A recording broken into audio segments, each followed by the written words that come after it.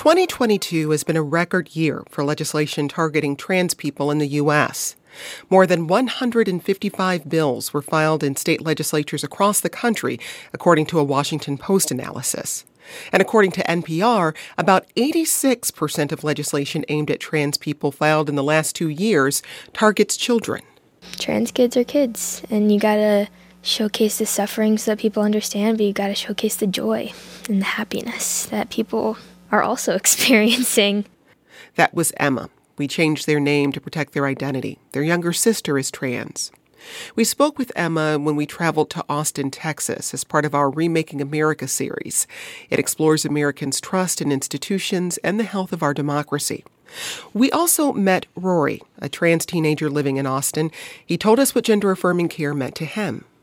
I just didn't know how terrible I felt about myself until I got to, become myself and see how strong I could be and how, beautiful I could become. And it breaks my heart that any child would get that taken away from them. And I hope that no child ever does have to go through that. And that was Rory, a trans teenager whose name has also been changed to protect his identity. In February, Republican Governor Greg Abbott issued a directive that classifies gender-affirming care as child abuse. Shortly after, state investigations into Texas families began. The American Academy of Pediatrics, the American Medical Association, and the American Psychological Association all condemned the governor's order for the harm classifying gender-affirming care as child abuse could cause young people. But Texas voters had their say, and they reelected Abbott in the 2022 midterms. 2 bills targeting trans youth have already been filed ahead of next year's legislative session in Texas. We spoke with parents of trans kids, as well as members of the trans community in Austin, days after the midterm elections ended. We'll bring you that conversation after the break. I'm Jen White. You're listening to the 1A podcast, where we get to the heart of the story. Stay with us.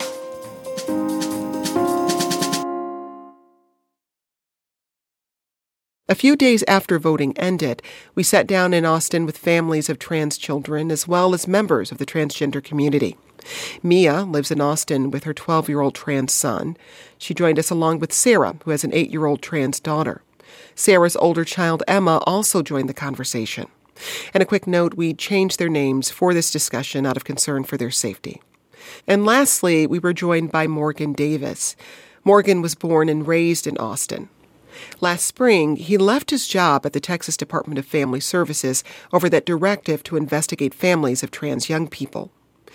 As Emma reminded us during this conversation, trans kids are just kids. So we started by asking Mia and Sarah to just tell us more about their children. Here's Mia. It's crazy how much we've been talking about him being trans the past few months, because it's been more than we have since he came out. It just hasn't been a thing. It's probably like the thing that I think about the least about. Like, you know what I mean? It's when I consider him, it's like the thing that's on my mind the least. But he's a rock star. What's your favorite thing? I know it's hard to talk about the favorite thing. Oh, I can tell you right now. He's the kindest person I've ever met in my entire life. Just kind and genuine. Just a good person, and like empathetic and compassionate, and just he's amazing. Sarah, what about your daughter? My daughter is truly a gift to me, to my family. I think I've learned more about raising her, about myself, really, is really what this journey has been. My daughter is who she is and always has been, and really it's been me learning and growing, and I've been given that opportunity because I was blessed to have her, really. I want to ask you your favorite thing about her, too. She is, like, hilarious. So, for instance... Yes, she is. For instance, we were watching the election results come in, and she was reading the screen. She said, Democrat and Republican, what does that mean? I said, those are the 2 major parties. in our political system in the United States. And she goes, a party? Can anybody go to this party? And I was like, I kind of love the way you framed that. Yes, anyone can join that party.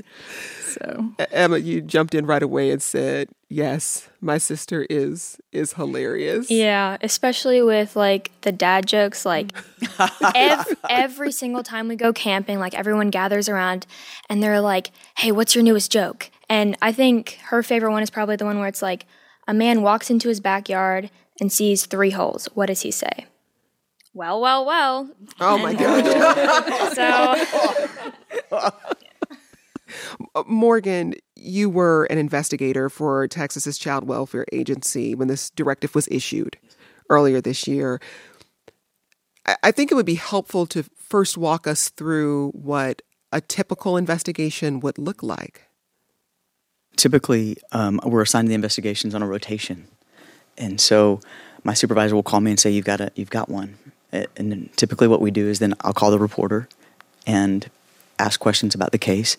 And then I will, on a normal investigation, if the child is in school, I will go to the school, we'll bring them out of class, meet with them privately. At that point, you interview and photograph and ask a series of questions. At that point, I will then go to the parents' home, and then we do a home visit, interview the parents, look around the home, assess safety. I would call my supervisor and ask next steps for the case. What instructions did you receive regarding this directive when it came to investigating families who were providing gender-affirming care for their children? On the 22nd, we received the letter, and in 2 days we had a case. I asked at the time if they had anything in writing. Can you give me anything? And the answer was no. We had a half-page letter.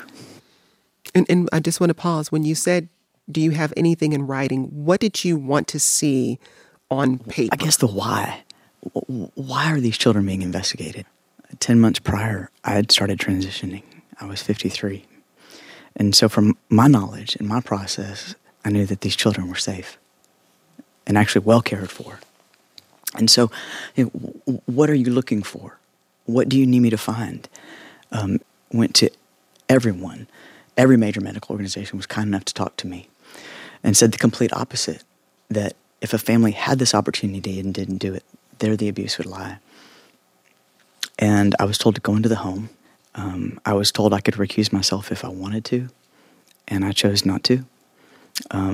My supervisor was aware that I'd been transitioning, and I was told to go into that home and to treat them with love and respect and walk out.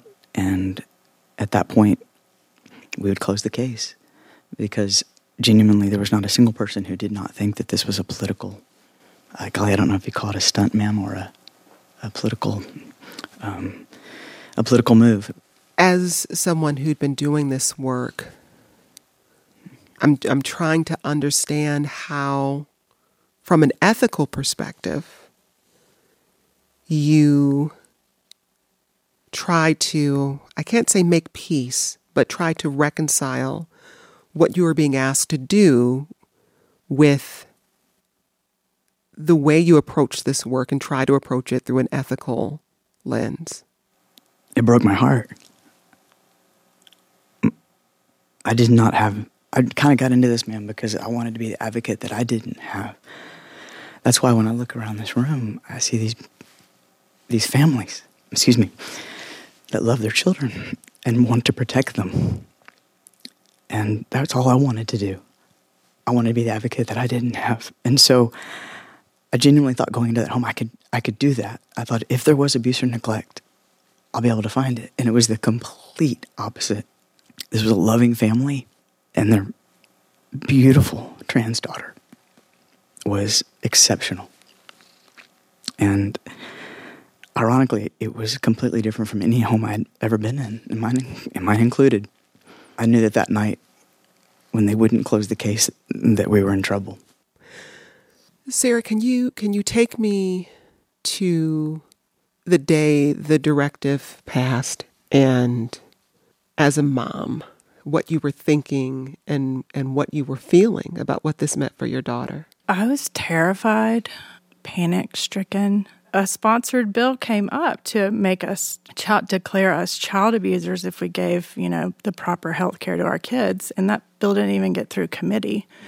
And we had fought that, and we had seen it die, and that it had no teeth. And for me, I left those 4 legislative sessions that year, feeling cynical, but also still hopeful that, hey, look at what came our way and look at what we fought back, and still having trust in the democratic process that the way it played out. And then this really was so clear that it was just a maneuver that completely circumvented that democratic process that we have here in the U.S. and in Texas of how do we form a law and make a decision that's going to impact a community like this.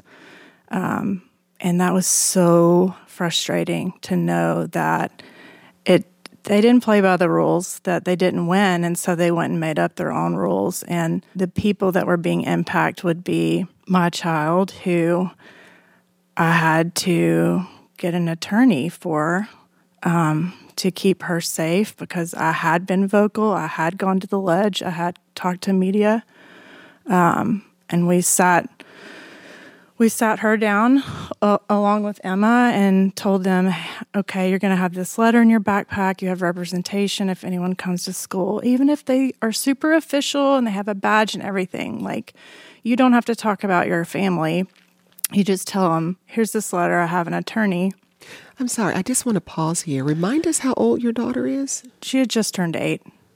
So you're having this conversation with her and Emma, sitting on the couch with my husband, and she says to me, "What's an attorney?" And that's kind of when it all really hit me, how ridiculous this is, and how, just like Morgan said, we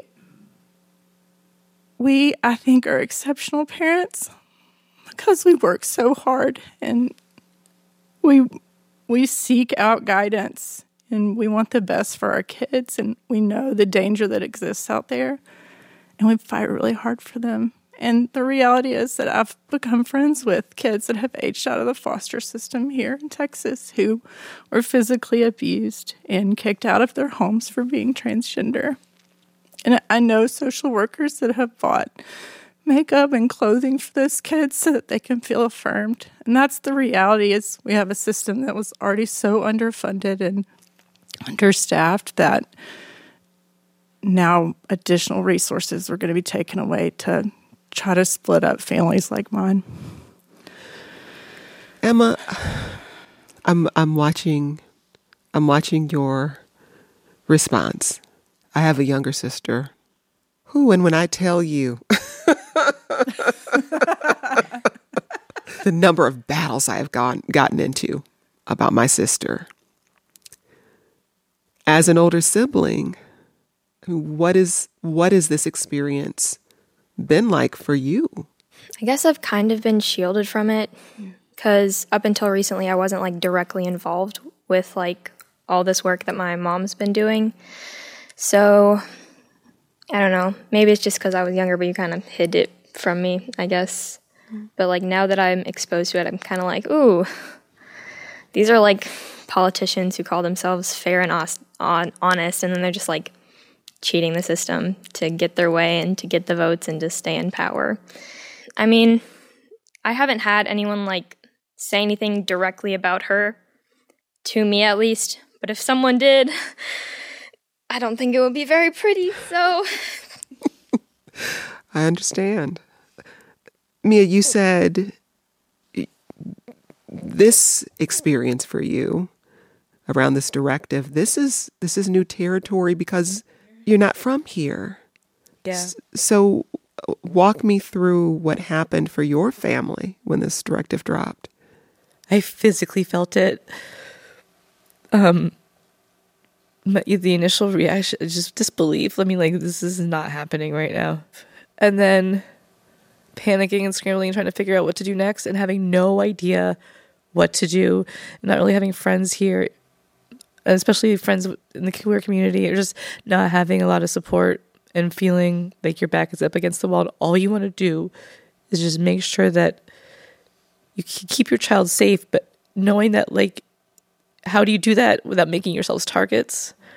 And asking my child to live in a closet that he never lived in before, and being afraid to reach out for help and not knowing who's safe and who's not safe, and all the things like that are the hot topics, the hot button topics that are going on right now. Like, my family is directly affected by a lot of them.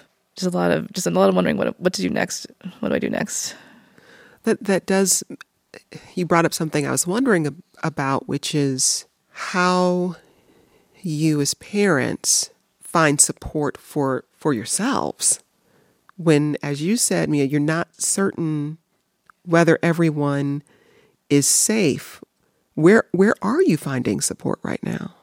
I was telling my son on the way over here, like, why we're doing this, and it was just because I know that, like, odds are, even here in the city, that there are other moms that are feeling the exact way that they're in my situation, that are in my shoes, and they're feeling so lonely and isolated and just need an ear. Sarah, what about you? Where are you finding support? I mean, the silver lining that came out of the legislative session for me last year is that I left those rooms with community like I had never had community before in my life. And those are some of my dearest and closest friends now. And I was just talking to Mia about this, about how, like, it's really hard to navigate the world living in this space with moms who don't have trans kids, because you're always having to explain why you are not functioning well, why are you so hypervigilant, why are you not sleeping? But having, like, this texting group that I can write to, they get it. I don't have to give any background. Like, I can just talk about what happened today or how I'm feeling, and there's no judgment, because we're all doing exactly the same right now, which is surviving and trying to fight too. But for me, same thing coming here. Like, I think the antidote to fear and anxiety is action. And so I feel better, even if I don't win, like, knowing that I came and I shared stories, and I've seen the impact sharing your story can have. I grew up in Alabama in a conservative evangelical family, and I have so many people who, you know, my daughter is the first out trans person I've ever known in my life. Being able to share the story of my background and my journey and what I've learned, it has helped. It's opened their hearts. They get it now, you know. Some of them have, like, they speak up for me now. We're listening to a conversation we recently recorded at KUT, Austin's NPR station. We spoke with the families of trans children about how a directive targeting gender-affirming healthcare is affecting their lives. We'll hear more from our conversation in Austin in a moment.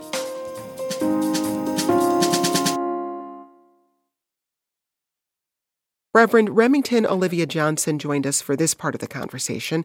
She's a trans woman, a Presbyterian minister, and a registered nurse serving in the ICU. Remington has advocated against anti-trans legislation in Texas for years. I asked whether she was surprised by the new directive. No.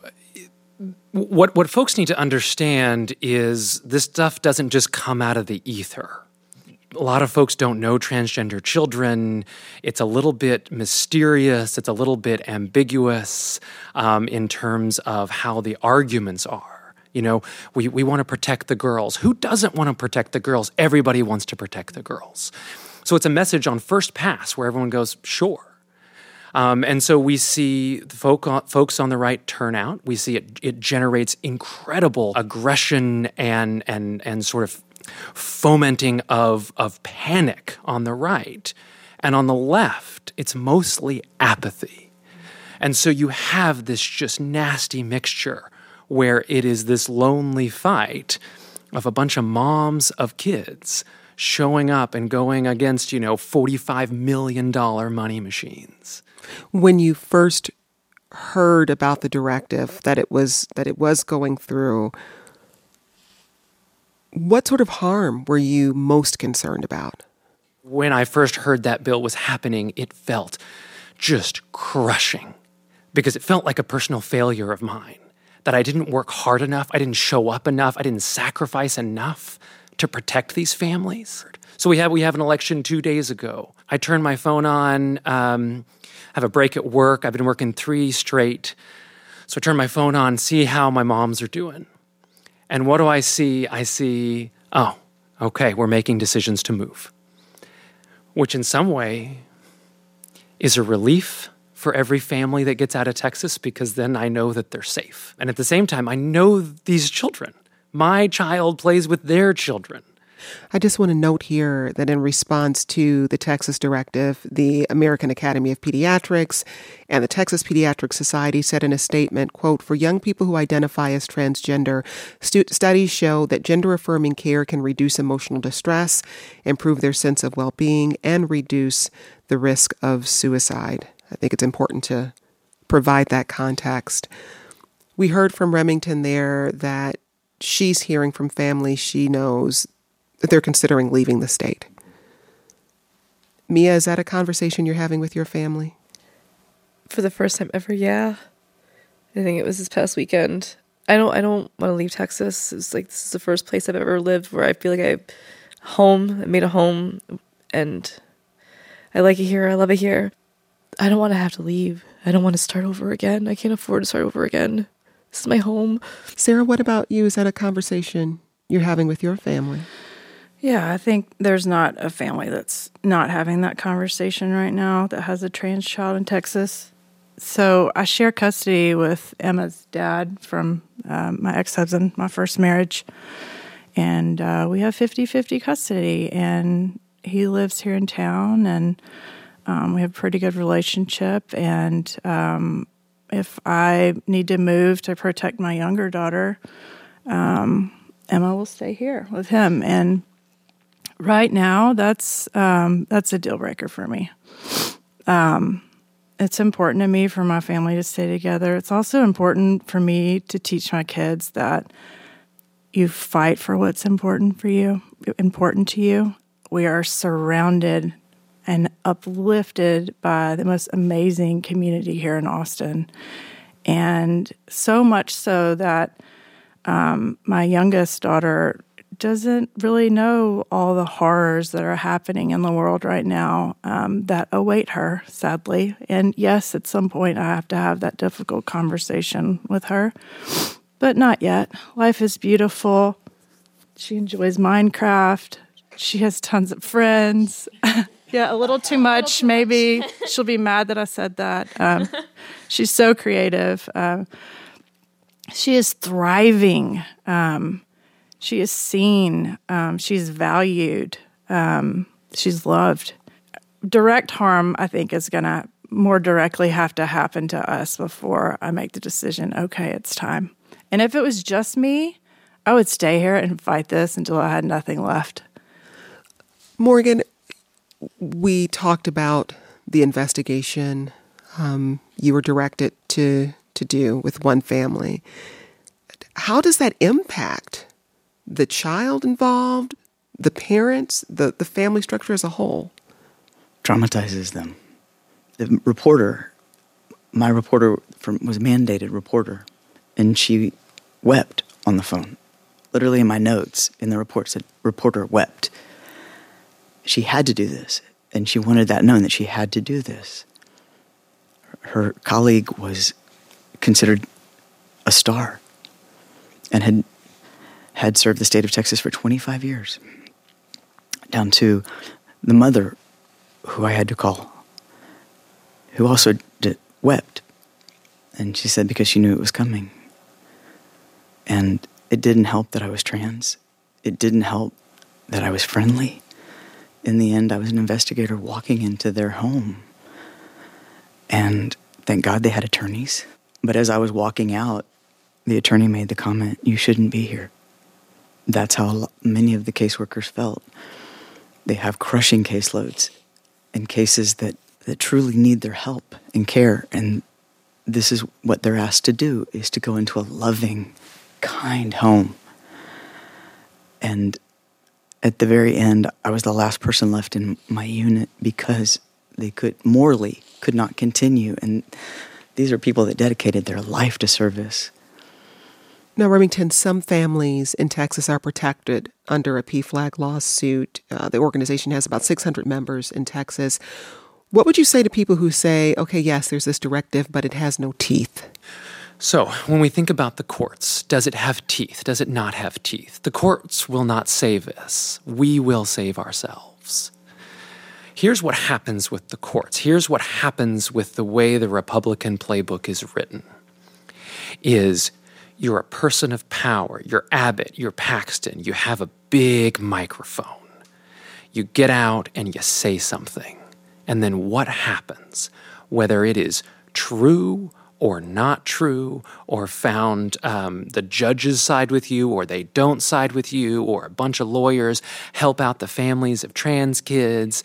What happens every single time, whether you're the mother of a trans kid or an undocumented person in Texas, or somebody else who they just happen to decide to target that day, is you will suffer. That is their power, and democracy does not protect us from that.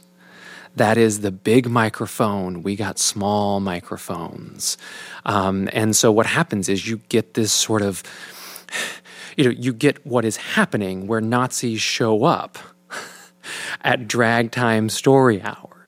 I'd love to hear from each of you what you want people around the country to remember or to understand that you think maybe it doesn't get discussed enough, doesn't get talked about, gets overlooked. But as we see these laws continue to pop up across the country targeting trans youth, what do you want people to understand, or what questions do you want people to ask themselves? Sarah, I'll come to you first. I would ask people to not look away, to have a little bit of faith in some moms who are just trying to do the best job we can raising our kids. And our goal is for them to get to adulthood and thrive and be happy. And, that medicine is not perfect. There's always going to be, case-by-case basis with these kids, and it's a journey for each of them, and sometimes people change the way they feel at different points, and all of that is okay. The goal is to get them to adulthood so that they're happy and thriving, because there's nothing more irreversible than death. We heard from Sarah, but Mia, what about you? Just at the end of the day, they're kids, and all we want is for our kids to be okay. And anybody can empathize with that. Anybody can. Morgan, what about for you? We need to let the kids be kids. But I do want them to see these amazing families. I just want them to have that mirror just a little bit. Because one thing through this experience has been getting to meet people and shake our hands and say, now you know someone who's trans. Emma, what about you? Trans kids are kids, and you gotta showcase the suffering so that people understand, but you gotta showcase the joy and the happiness that people are also experiencing in, like, wearing a dress for the first time, or putting on makeup, or wearing a suit. I love suits. And Remington, because you have been spending so much time at the Capitol, and I heard you when you said people think this doesn't affect them, or because it's uncomfortable, they might lean out. I think it's really a useful exercise to leave people with questions they should ask themselves. Let's sort of wrap all this up, right? Which is, we have the stories of these families trying to do the very best they can to know their children as every parent seeks to know their child. That their children aren't hiding from them, that your children are coming to them and saying, hey, here I am, I want to be with you, I want to be family, and I want to shine. And you have these families seeing their children shine and supporting them and resonating with that, and it is generative and beautiful. And so the question we ask is, why is this so threatening? Why this? Why now? And what does this mean for a society that allows one particular group of people children. And one particular type of child to be singled out, fundraised against, vilified in the public square, legislated against, terrorized. Why would we allow that to happen? And so you have to pull farther back, and you have to start asking yourself more uncomfortable questions, which is, what does it mean when a legislator gets all the information, gets talked to by all the experts, has the children come before them and testify, has the parents, has the activists, has everybody, and looks at you and says, I see you, and I believe that you should suffer, and I will take no steps to protect you or insulate against the harm that the bill that I'm voting for is going to do. What does it mean for us to live in a society where these are the people that govern us? It's uncomfortable. You want to believe that these folks have a heart, that these folks would see the suffering, that you'd see somebody and you'd be moved. And yet, time and time again, they haven't. So the uncomfortable question is, what is it like to live in this place? And many folks are very familiar what it's like to be a minority and to not see the majority take action to protect you. But you expand even further, and now you throw gender into the mix. And a lot of times, the trans person that people are aware of is the one that is most visible. I'm just shy of 6'3", and I am radiant. And so folks are familiar with seeing me, and they know what that looks like, and they know that sometimes it makes them uncomfortable. Why does it make them uncomfortable? Because sometimes gender makes us feel a little uncomfortable. And so the question for everybody to think about is, why? And to just have a little bit of curiosity. No one's going to solve this, right? But you're just going to say, I'm going to look at that. Why does that make me a little uncomfortable? Was I a tomboy? Was I allowed to show my shoulders? Was I sexually harassed? Was I told to man up? We've all had gender forced upon us. We've all been put into gender categories. We have all suffered the binary, every one of us. And so the question for everyone listening is, what has it been like to suffer under this system? Because our suffering has been their suffering, and our triumph is their triumph. Pantsuits are for everybody, and that's because of us. I want to thank our panel in Austin for joining us. Reverend Remington Olivia Johnson is a Presbyterian minister, ICU nurse, and trans rights activist. Also, Morgan Davis. He left his job at the Texas Department of Family Services over the directive to investigate families of trans young people in Texas. Mia lives in Austin with her 12-year-old trans son, and Sarah. She has an 8-year-old trans daughter. Sarah's older child, Emma, also joined us. This conversation is part of our Remaking America collaboration with 6 public radio stations across the country, including KUT, Austin's NPR station. 1A Remaking America is funded in part by the Corporation for Public Broadcasting. This conversation was produced by 1A's Anna Casey. 1A editor Amanda Williams leads our Remaking America project. Many thanks to KUT for hosting, and to KUT's Jake Perlman and Renee Chavez for audio engineering. 1A comes to you from WAMU, part of American University in Washington, distributed by NPR. I'm Jen White. Thanks for listening, and we'll talk more soon.